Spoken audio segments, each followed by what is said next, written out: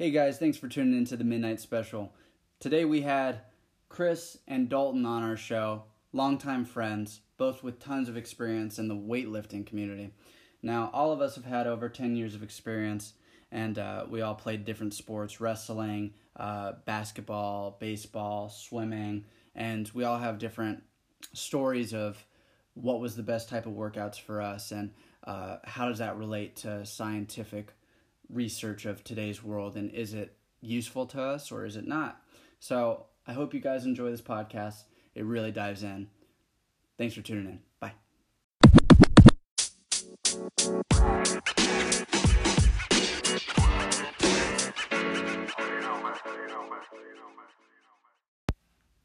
And we good. Yeah, we're good. What's going on, guys? Everything's so. I know all of you guys here have been brought today because we all have one thing in common. You guys all have experience lifting weights, and I know you guys are all pretty knowledgeable about it, so I want to get your opinion on something. We do definitely pick heavy things up and put them down, if that's what you're asking. Yeah.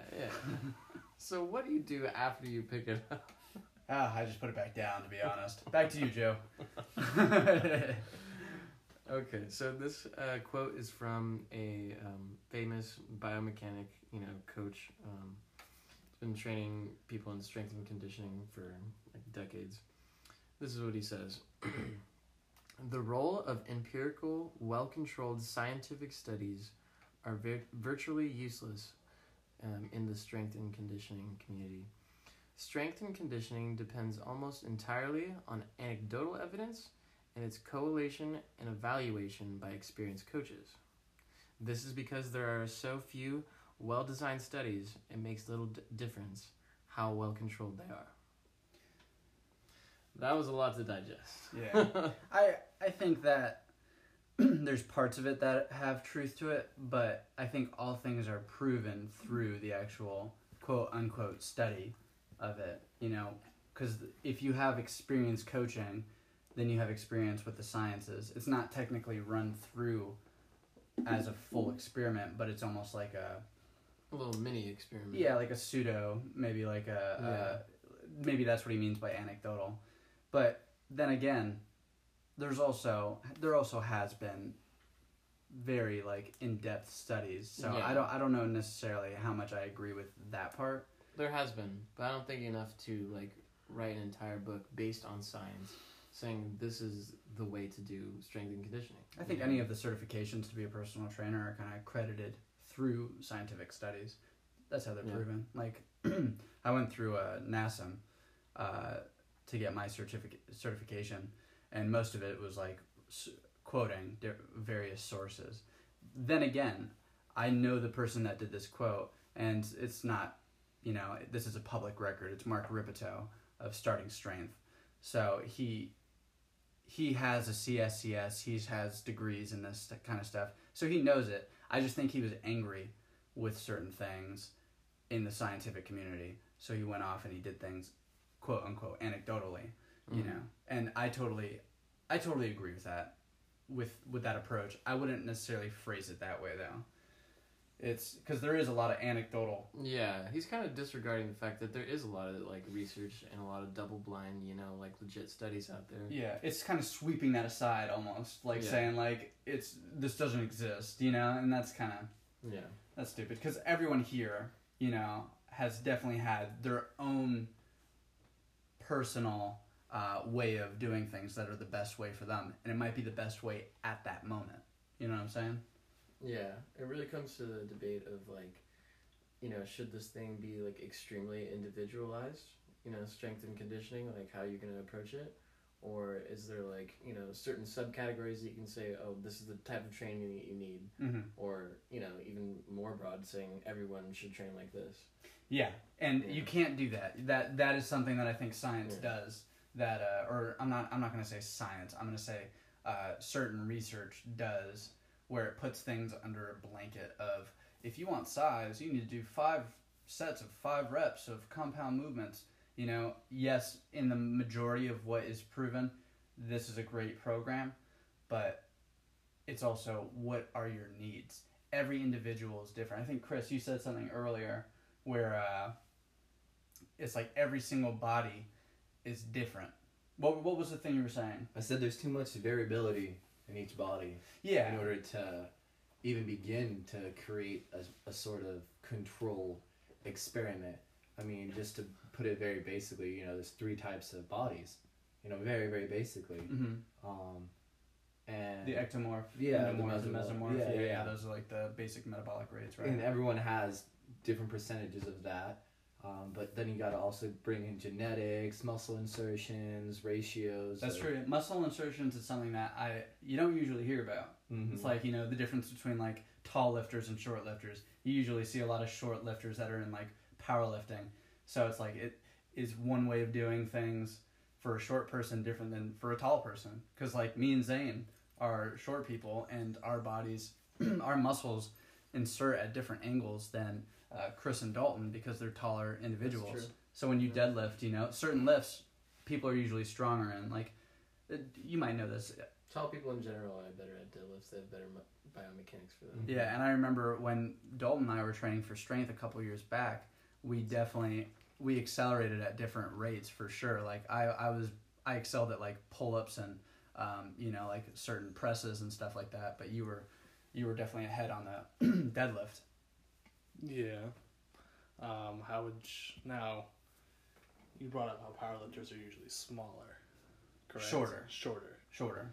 Now, most of the powerlifters I look at are bigger, 6+, and you look into... They definitely exist. I'm not saying that they don't, because there's definitely, there's a little bit of both. You can also consider the range of motion of each body has a large impact on... That is huge. The potential, you know, force you can exert onto the weight. Yeah, and as much as a study wants to try and get a control, you can't really get that with all of this information, because if you ask all these questions in depth, you're probably going to have 2 people in the study, you know? Yeah. You're not going to be like, you're not going to get a wide sample of a population. That's yeah, it's virtually impossible. Yeah, so anecdotally, I think each of us here has kind of found a different rhythm. What do you guys like? What do you guys think is the best way for at least you, like, in kind of like your attributes? Man, I still don't know. I fucked all my shit up. Well, talk about that. What is like the things that you've learned not to do with your body, and like what do you think led to that? What led to it was getting into the powerlifting, focusing on strictly picking up whatever weight I could. Not really focusing on mobility, as in am I doing this lift correctly, but am I getting it up and showing off to everybody? That was like kind of the main focus. And then for, I would say, a good solid 5 months, all I was doing was squatting every day and deadlifting every other day. I didn't want to do anything else. With heavy weight? Like heavy weight. I was doing 1 rep maxes every day. Jesus Christ, bro. Did you see progression? I saw amazing progression. My squat, when I started, my squat was at 315, and by the end of it, I got 525. Over the course of what time? About a month. Okay. Yeah. I was doing, what's his name? He used to own Muscle Farm. Not the guy that died. No. Ah, okay.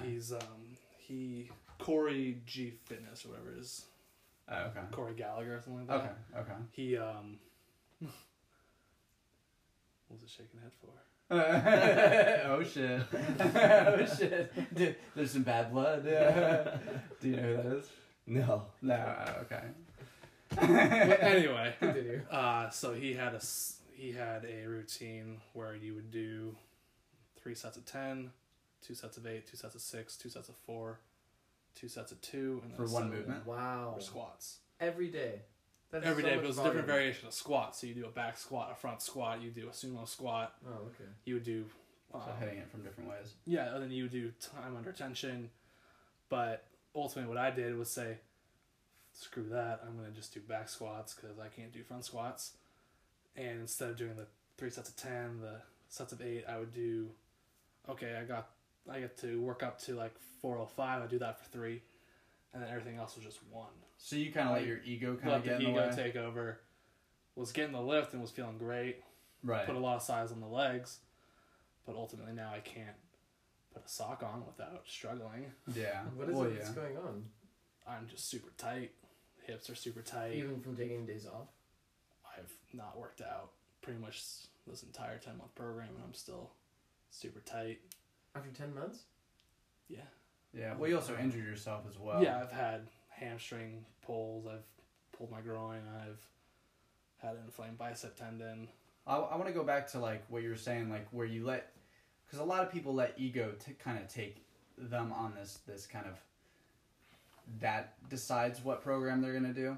A lot of people, you know, and it's good that you're saying that. It's good that you're saying it out loud, that you let your ego take the way, because a lot of people, they're kind of like, no, this is the best program because it's, you know, you lift higher reps, higher intensity, but really your body can only handle so much. It needs time to adapt, you know, and you also, like you said, you need to work on other variations of something. So like someone who's a specialist in something doesn't mean they should always be doing that thing. Like a power lifter shouldn't just always be deadlifting, squatting, and benching. You know, there's other things to throw in the mix. And I know you've had tons of experience in the powerlifting world.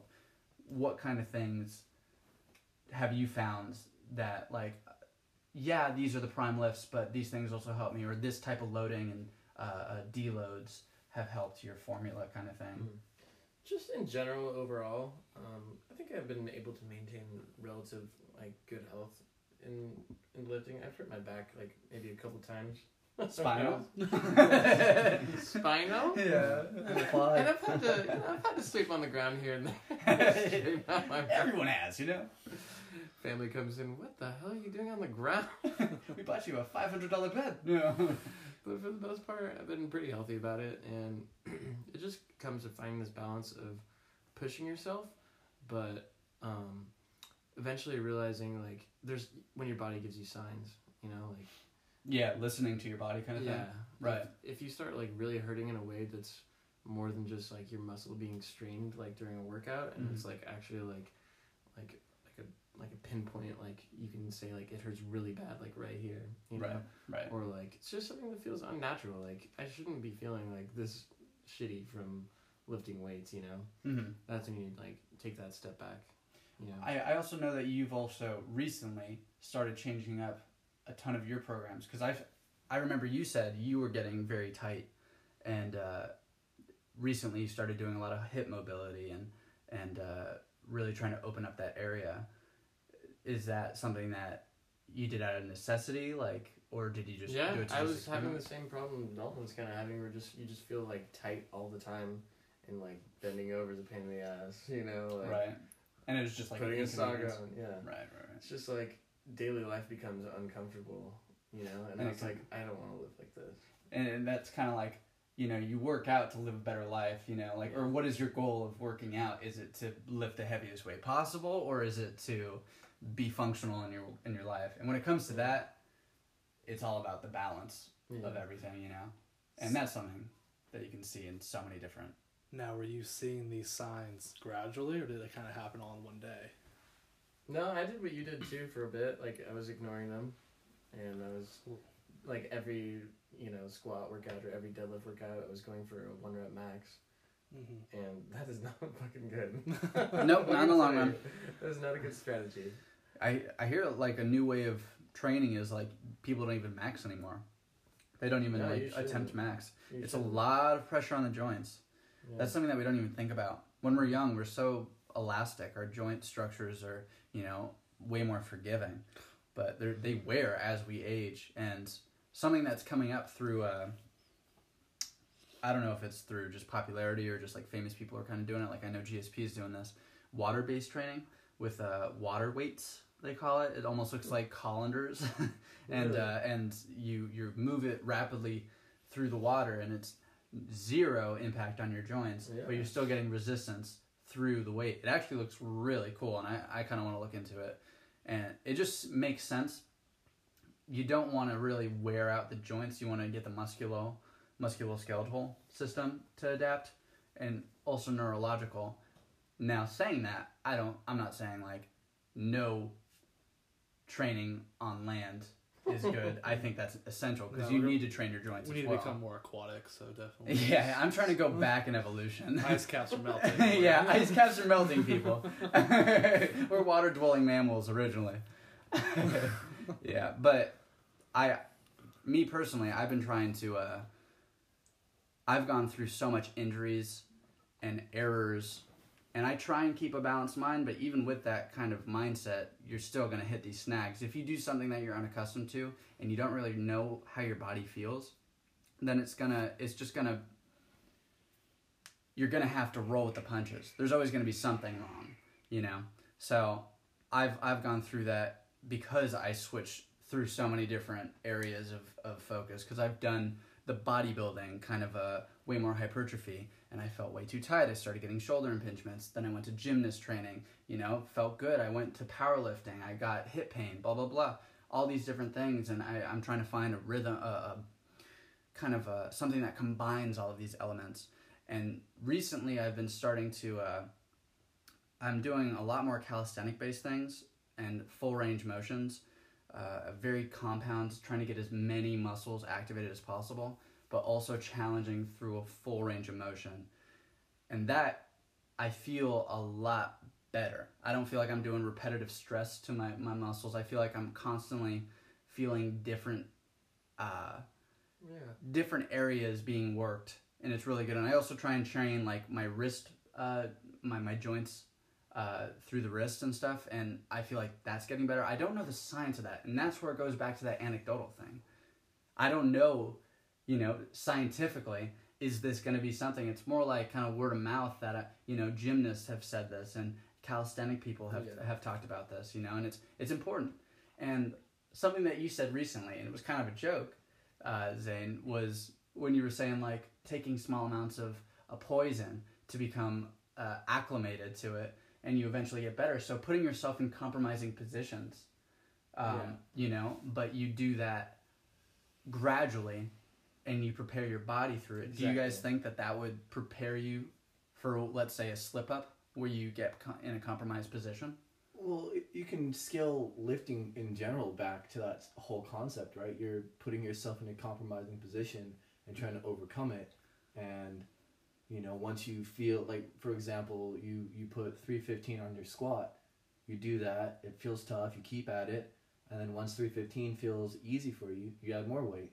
Yeah, but when I say like compromising position, I'm not saying like just because it's tough it's compromising. I'm saying like compromising as in like a weak chain. So like if you're doing it with improper form, you know, like, and so like I'll give you an example. I do wrist training where I'll put the back of my hands on the ground, and I'll try and do a push up in that position. That's usually not recommended, right? You know, you don't usually hear that. And you start off doing it on your knees, and you slowly put a little bit of weight forward and go through that full range of motion. It's almost like active stretching. Mm-hmm. You're kind of stretching through a full motion, but eventually it doesn't feel like it's weak anymore. It feels like it's stable. And then you can kind of do a push-up where you're using, you're putting a little bit more weight on and a little more weight. And then you could kind of make it harder from there. And that's not necessarily a strong angle that you should be on, like almost like standing on your ankles, you know, like that's not recommended. You're definitely gonna gain strength in this compromised area, and whatever stress you put on your body, if you do it gradually and you do it over a period of time, your body's gonna evolve. Like that's what humans do. We evolve to these stresses in our life. We adapt. Yeah, that's how all biology works, really. That is the SAID principle, which is proven through science. Specific adaptations to imposed demands. Yes. So that is exactly. But at the same time, you could be fucking your body up. Like you'll feel stronger, but like maybe your joints are getting fucked up in the process. So you're saying that's like more anecdotal. You don't know the full. You don't know the full thing. Yeah. Yeah, that's true. I mean, but I'm experimenting. It's true. It could also still be subjective to you as a person.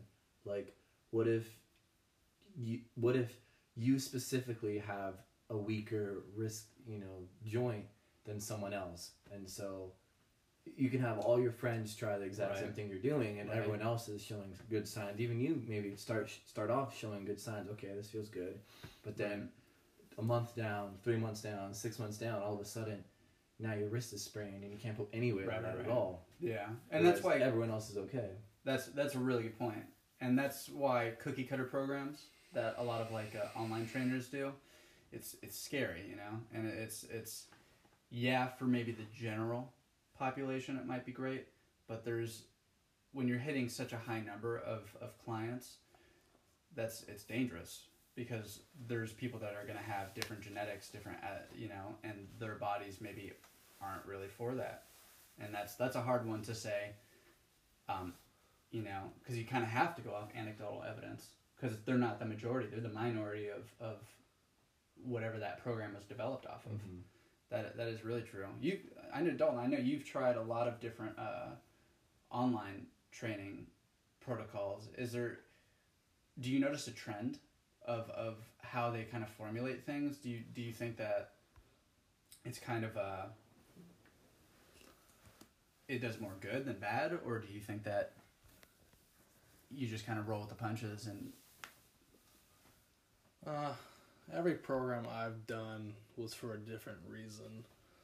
I did the strength program with Elliot. Right. To get Elliot Hulse? Yeah. Did the lean hybrid, which is basically a 5-5, where he focuses mainly just on squat, deadlift, pull up. And that's about it. And we've done the Greg Plitt. We're doing mainly hypertrophy. I've done.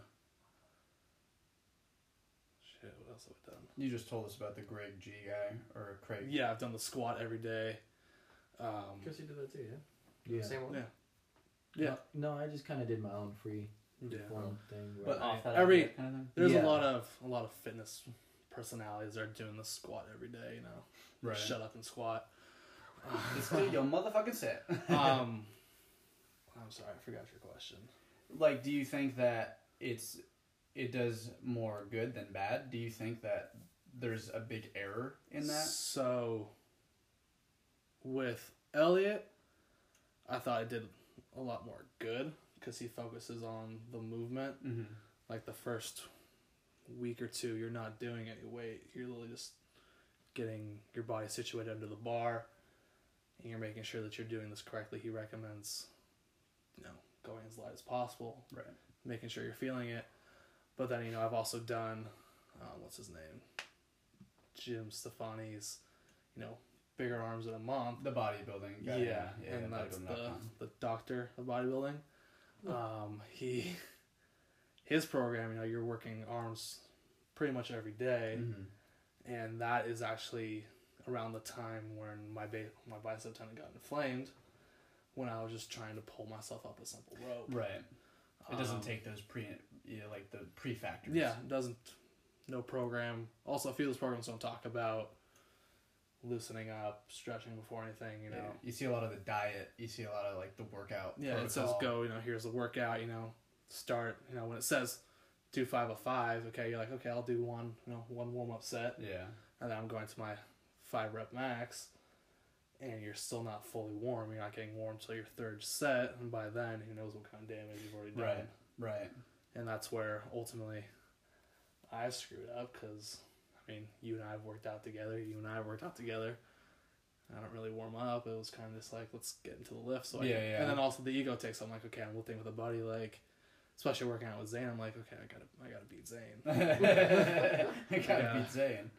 I gotta, okay, me and Jesse are working out. Like, I want to do more. Right. So I'm gonna, okay, my hip felt a little weird on that, or I probably didn't squat that properly, but I could still probably put 20 more pounds on and get it. Yeah, right. So.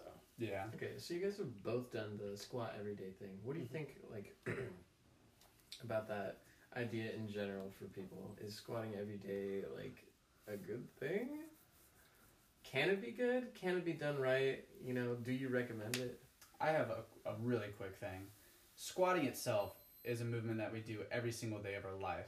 We need to be good at it. Weighted squats is a different story, and that's with different loading protocols. Now, you guys have experienced it, so I'm going to let you, take it. And I'll kind of give a follow up to what you said. So I tried it out for a month, and in the beginning, it felt really great. towards the end of the month, I was hating every single time I got under that bar. I try to keep mixing it up because I feel like with the whole concept of anecdotal evidence, there's also that whole vibe of knowing your own body. You know, you can tell when something feels off. You can tell when you're not engaging that right muscle. And that's a whole other side topic that we can talk about. Yeah. You know, you can do a lift, you know, the exact same way, but activate a different muscle group in that same lift just based on a simple twist of the wrist or a simple, you know, pull it up higher, look forward, roll your shoulder back. You know, there's all these so minute details that people may not even think about while they're doing a lift. Especially beginners, like beginners going into a squat everyday program. Yeah. How you lift something. Like, and I think that should be the primary focus of all working out. Know your body. Know what you're doing. That's something that I think that is a really, really good point. Yeah. So in that month when I was doing it, you know, I was noticing that my body was getting really fatigued. My back was really hurting, just having the weight on there every day in the same exact spot. So I tried mixing it up, high bar, low bar, front squat. And it was, overall, I would say it was nice. I gained size, I gained strength in my legs. I gained a deeper understanding of squatting in general from my own body. Now, is it something I would recommend? I'm going to say no. Not to someone who is inexperienced. I don't even think I'm experienced enough to have to repeat this program. I think it was an experiment on myself. But if you have been lifting for a very decent amount of time where you are very in tune with your body, I say it could be a great program with set parameters of knowing when, you know, you're feeling fatigued, or like you were saying, Dalton, making sure you have proper warm-up. Because even though it is a very simple movement, you know, that we do every day, we squat every day, it's still a compound movement, and it still engages a lot of muscle groups that you may not even think about. Like your lats, for example, are engaged, and people don't think about that sometimes. They just think, okay, squats are quads, so maybe I'll warm up my quads. But I feel you really have to get a full body workout in even to do this movement, because it is a compound movement. It's funny. I had the reverse effect. The first few weeks, I would say the first week, every day, I was kind of like, okay, legs are sore. I really don't want to do this. But by near the end of the month, it kind of just came second nature. Like, okay, I'm going to squat. And it actually got to the point where, you know, you said how your back and legs would hurt when you got under the bar. My legs would hurt pretty much all day until I got under the bar. Once I started the workout, my legs, blood in there, my legs felt fine. And then, you know, I was like, okay. And then as I saw progression, because my squat just kept going up and up, I was working in a small gym I was at my works gym. So you pretty much see the same people every day. People know, they see you squatting. They make comments. Like, going back to the whole ego thing, people knew I was squatting. They knew, like, people would leave the bar for me right after work, so I'd have my own squat rack. Squat man. Yeah, I would be like, okay, Dalton's gonna squat. Squatman's coming. And then they'd also, you know, they give you compliments on your squat. So by that time, you're like, yeah, you know, okay, yeah, that, you know, I may be hurt, but I'm getting attention. I'm the squat guy. And at the end of the program, I felt a lot stronger. My deadlift went up, my squat went up, my physique in general, even though I was mainly just doing those two lifts, looked better. Wasn't doing any real upper body. Was just doing, like I said, deadlift, squat. I would recommend squatting every day. Definitely follow some sort of protocol. Don't do the 1 rep max and switch up the variations. Don't just keep doing the back squats like I was doing. Right. And with mobility, you know, mobility stretches after or before. I don't really know what's the best, but I feel like it would be extremely beneficial, especially for that beginner who's trying to put size, who wants to see a result quickly, or maybe someone that has smaller legs who may need to put in this work to get the legs to that point where they want them. I'd recommend it. How did your body feel though? Like, so you're talking more aesthetic and I guess strength, neurological, but how did you feel? Like, because you said you were sore every time you left the gym. Did you feel good? Did you feel functional? I I had not felt functional in a while. So Your baseline I didn't was feel thrown off. functional before this program. Your baseline was thrown off. Yeah, but like how did at that point I didn't know if I was sore because if I was tight, if I had just worked out hard, and you're just dealing with that feeling. I was in pain. Yeah. Legs hurt. Legs were they felt like they were swollen. But at that point, I'm like, okay, they're just tired. Right. Yeah, I want to say something just for, to bring that kind of the science back into it, because science does explain a lot of these things. Like, it's not always just anecdotal. Just because you experience it, you're finding the best way for you. There's a rate of adaptation. So if you're a beginner that never have squatted and you just go balls to the wall squatting, first off, if you don't know if your form's right. Second off, if your muscles aren't used to it, you're going to deal with a lot of pushback. So I wouldn't, from a personal training background, I wouldn't say do this one motion every single day with high weight. And you said that. You said don't max out, don't do this, follow a protocol. Okay. Yeah, follow a protocol. And that's very important. I think the most important part, and this is my own opinion, this is my anecdotal side coming in, it's finding, going back to what Chris said, how to work your body. It's not what you do, it's how you do it that matters. And I think that if you have intention and you go into a movement saying, I know what muscles I want to activate, I know how I'm going to try and activate this, and going a step behind that, if you're a beginner, and you don't even know how to activate certain muscles, start off there. Start off with no weights, learning how to just move. Because you have to move. The function of our bodies is to move. It's not to just lift heavy weights. We're not really designed for that. We're not very strong creatures. You know, there's much stronger creatures out there. Gorillas, all these things. Gorillas. The Rock. Yeah, and it's just not what... in The Rock, a different human, different species. And that's... You have to realize what is the most functional way of you to live. And it's letting go of the ego, because you can't let the aesthetics take that part of... You can't let the aesthetics take over the functionality of what you're trying to do. And Zane, I know that you recently just started running, and this is for people cardio? at home. For people at home, this is out of this world. We've never heard of this. We used to wrestle, and Zane never did cardio. He would throw people on the ground. He didn't care. He was like, "Rah,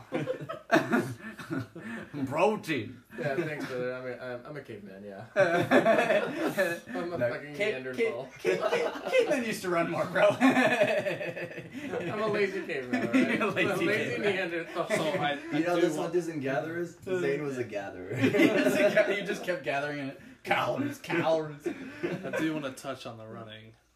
How has that been feeling on your body? That's something new, right? Yeah. So the 'Cause- first time I did it, I went ham. Yeah. I mean, like the amount that I actually ran wasn't that much. It was a lot for me though. Mm-hmm. And I So started 6 off. steps. He walked out of his house, back into his house. Ran to his car, it was a little chilly. Ate some calories, he got tired. I started off. Well, what I'm trying to do now is do one like long distance run per week, and one HIIT training session per week. So high intensity interval training. And I started off with the high intensity workout, and I started with sprints. You poor man. My organs were hurting. My kidneys were hurting. Kidney function. I had an asthma attack. My body was not having it. I was in so much pain, and This wasn't when the smoke was going on, right? I mean, my area wasn't really affected by the smoke. Okay. But What about your knees and hamstrings? Because I attempted running after not doing it who knows how long. no, And for like okay. 4 days I was out. Them shin splints. Yeah. Legs locked up, calves locked up, hamstrings were tight. Was walking like I had 2 peg legs. Two things. Yeah. Well, Zane also recently has also implemented way more mobility. Like, he's able to go through a full pistol squat range of motion, and that's a huge range of motion through your ankles, your knees, your hips. So like getting that down, that's very crucial for all those other types of movements. I think your musculoskeletal system is kind of just always tense. Always tense. So that's a different dynamic right there. Although you both are very strong men. And both have meaty thighs. I mean, it did affect my body too. Like there was like parts on like my hip and my obliques, like random muscle groups that like I haven't felt in a while. They were just like sore after the run. I'm like, whoa, like I forgot about these guys. Yeah, you don't even know about those muscles until they rear their ugly head. Yeah, that's true. Something that I found, when people think about stretching, they think about like doing a hamstring stretch and staying there for 3 minutes, you know, like and doing like these long-term stretches, or just kind of like going through these like quick, you know, stereotypical stretches like the bodybuilding or the bench press stretch where you pull your arm across your body and you're not even stretching your pectorals, you know, like you're not really doing effective stretching. When I say mobility, I think it's more movement focused flexibility, and I think that you can do that with weights. I think you can do that with so many different movements that we all do. A pull up, a squat. Something that I've been implementing in that will definitely rip the ego right off your body or out of your body. Overhead squats. Overhead squats are intense. Have you guys tried that? With no weight, yeah. Like no bar overhead, just your hands overhead? Oh, with the bar, but like no weight on the bar. Right. Yeah. Dude, that shit, that's one of the best postural exercises that I could recommend to anyone, as long as you're doing it with good form. Dalton, you did that yesterday. How'd that feel? I felt like a wimp. It'll get was you. an extremely hard motion for me because I have not only tight hips and hamstrings, I have tight shoulders. Mm-hmm. But a big heart. Big heart. And? But see, I want to, you're talking about mobility and, you've done it for a while. You've been incorporating this for a while. I know many people out there who, at least I thought I was still flexible. I could touch my toes when other people couldn't. And I was like, yeah, flexibility. I can touch my toes. Right. And you don't really focus on anything else until you get to that injury point. And then you look at normal day things where you're trying to put a sock on and you have to get in some weird ass position just to put a damn sock on. Right. Yeah. At this age, we shouldn't be asking that. Yeah, I'm turning 25 in a month, and Yeah. I feel like my body's been through hell. What's that thing? What's that thing that lets you know your body? Telomeres. Your body age? Yeah. Telomeres. Yeah. What age do you think you are? Oh, I put my body through hell this past 10 months. So Yeah, as far as like sleeping and diet and everything. sleeping, like that too. diet, stress, Yeah. work, not really working out. Telomeres, I'll probably be like in the 30s or like maybe, I don't know, honestly, maybe 40s. Like it's been, Could be. it's been bad. Would you say you're indefinitely tired? I'm forever tired and forever wanting those kids to get off my damn lawn. Check. We checked that box off. Okay, Yeah. next one. How does that make you feel? I am interested in getting those tested to kind of see where I'm at. Yeah. I'd like to get them tested before I start the new program I'm going to do. But What's the new one? What's the new program? just going to change up the eating style, kind of follow that. Keto in the morning, at lunch, Higher fat, you mean? higher fat, Right. moderate protein, and then do carbs at night. I'm going to start actually incorporating cardio, stretching, mobility with my weight training, and see where it takes me. Sounds balanced, man. Yeah. It's all about progression too. It's small steps, you know. It's, Well, yeah, cardio is going to be like walking the dog. It's Right. not going to be like, Right, yeah. I'm not going to go going do sprints during fire season. Exactly, yeah. For during fire season. Bronchitis is good for you, man. Let me tell you. To bring it back to stretching, because you just said how you're going to incorporate new stretching, and Jesse, you're talking about how you want to include this stretching that is using your body in movement. Mhm. Do you feel that there is a place in the gym for stationary stretching, or should it only be dynamic stretching? Yes, I'm glad you asked that. There's always a time and a place for each type of motion.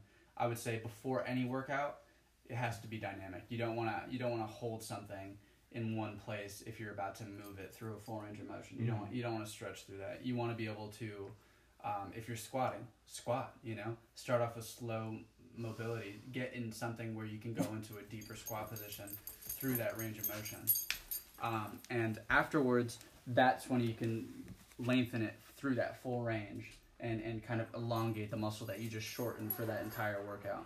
But I think more people need to focus on stretching through motion rather than stretching in a stationary point, unless, asterisk, unless you have no mobility and it's limited to the point where you can't really get that full range of motion to begin with. Exactly, yeah. And I think at that point you need to add in other factors of mobility, like working on soft tissue manipulation, and also something that people don't really look at is joint manipulation, where a lot of us, we live our life in one plane of motion where we're walking forward, we're sitting, we're driving with our arms in front of us, hunched over in that position, our shoulders move forward, our neck moves in weird positions, and then we kind of try and work out in this compromised position already. So you're just building on top of a weak foundation. So you need to be able to get your joints back in alignment. And I'm gonna name drop, because this book has really helped me. And this person is a doctor of physical therapy, Kelly Starrett. He doesn't know anything about it. He has no clue about the workout world. Kelly Starrett, he owns a CrossFit gym, and you usually hear CrossFit as like horrible form, horrible blah blah blah. Mm-hmm. But no, it's at its heart, that's not its aim. Exactly. People can always skew what something means, but the heart of what it means, as you just said, is something completely different. And he is the true form of what I think that CrossFit style is. And the book that he wrote that really helped me out is called Becoming a Supple Leopard. And Supple Leopard. Isn't that a weird ass name?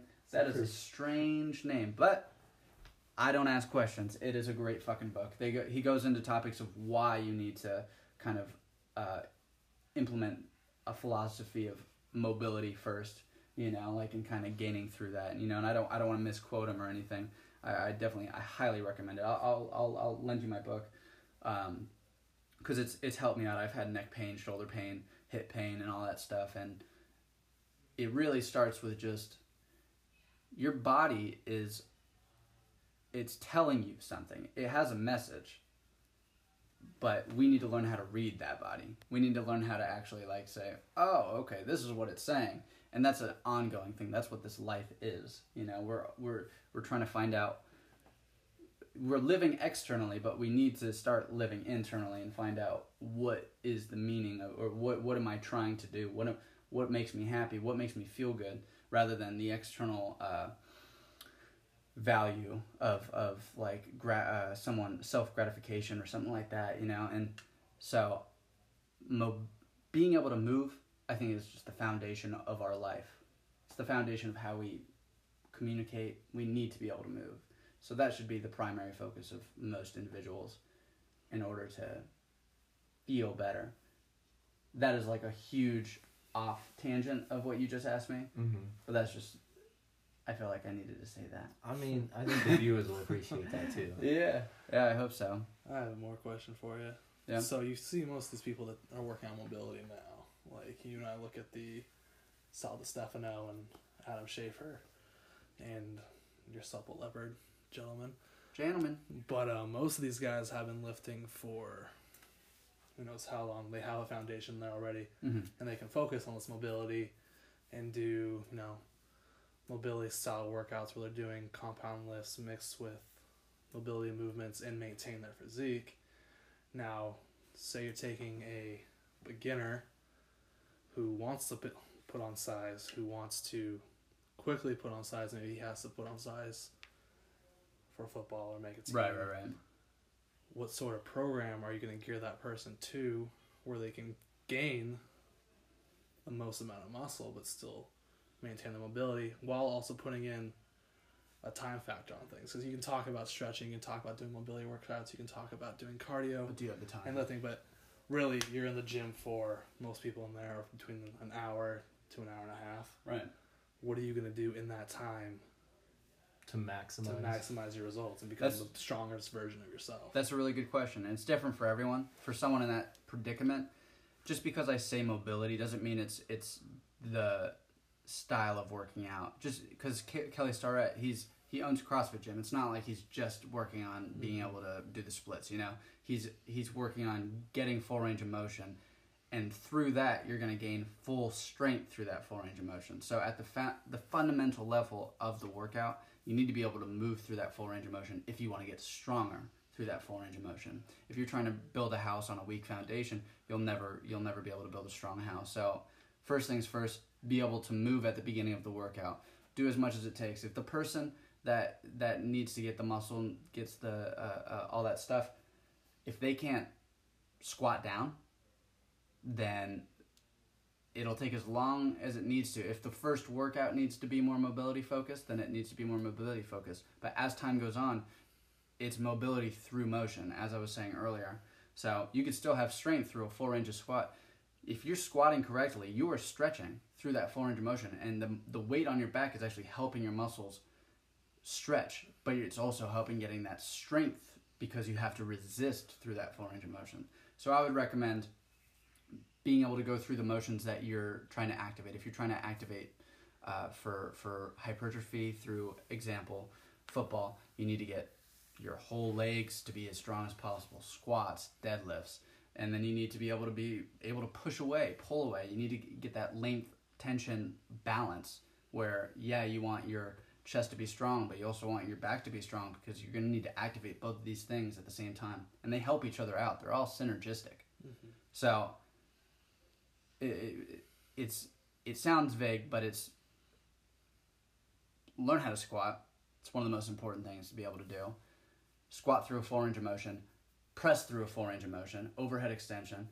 The book, Becoming a Supple Leopard, it goes through different archetypes that everyone has to go through, and there's an overhead, there's a deadlift, there's a squat, there's a all these fun, like these majority movements that we all kind of have to go through.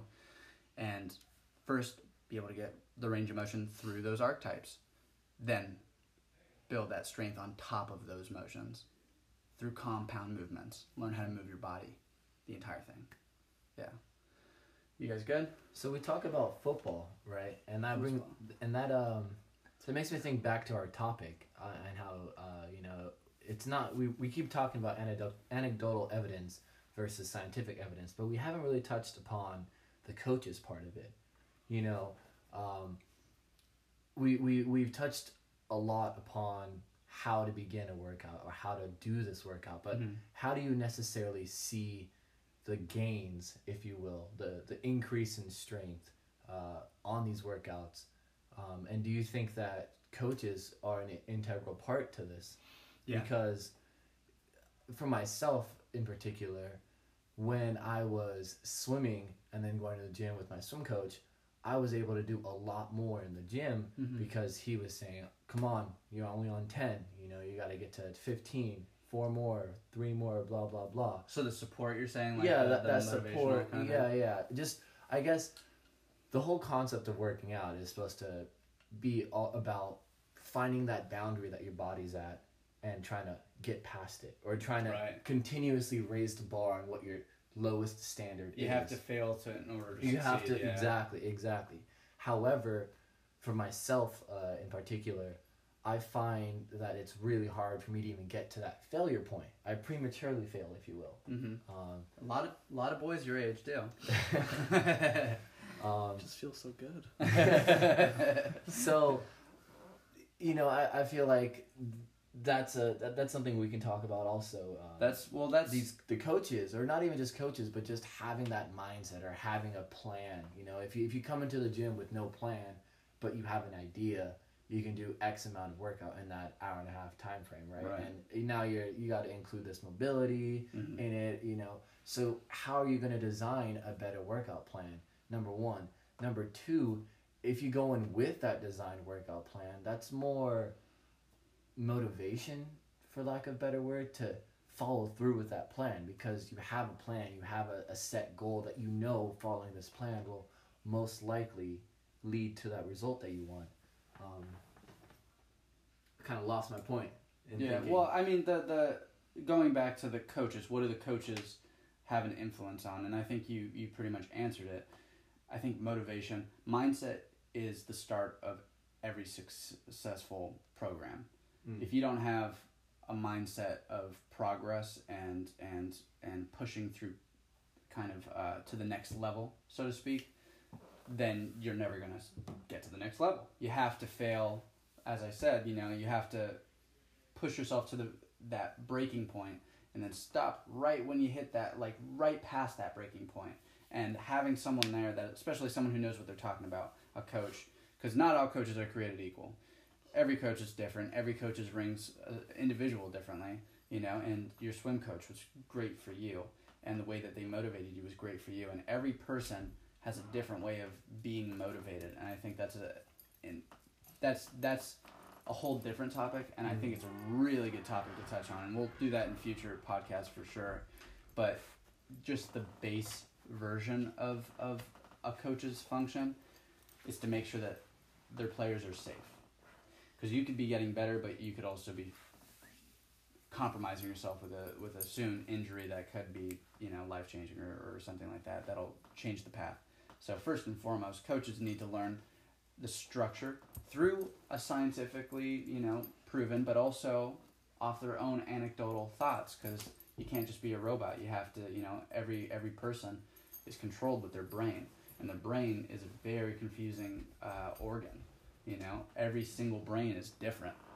So learn how to read, learn your players, learn how to empathize what they're feeling, and also give them not what they want, give them what they need.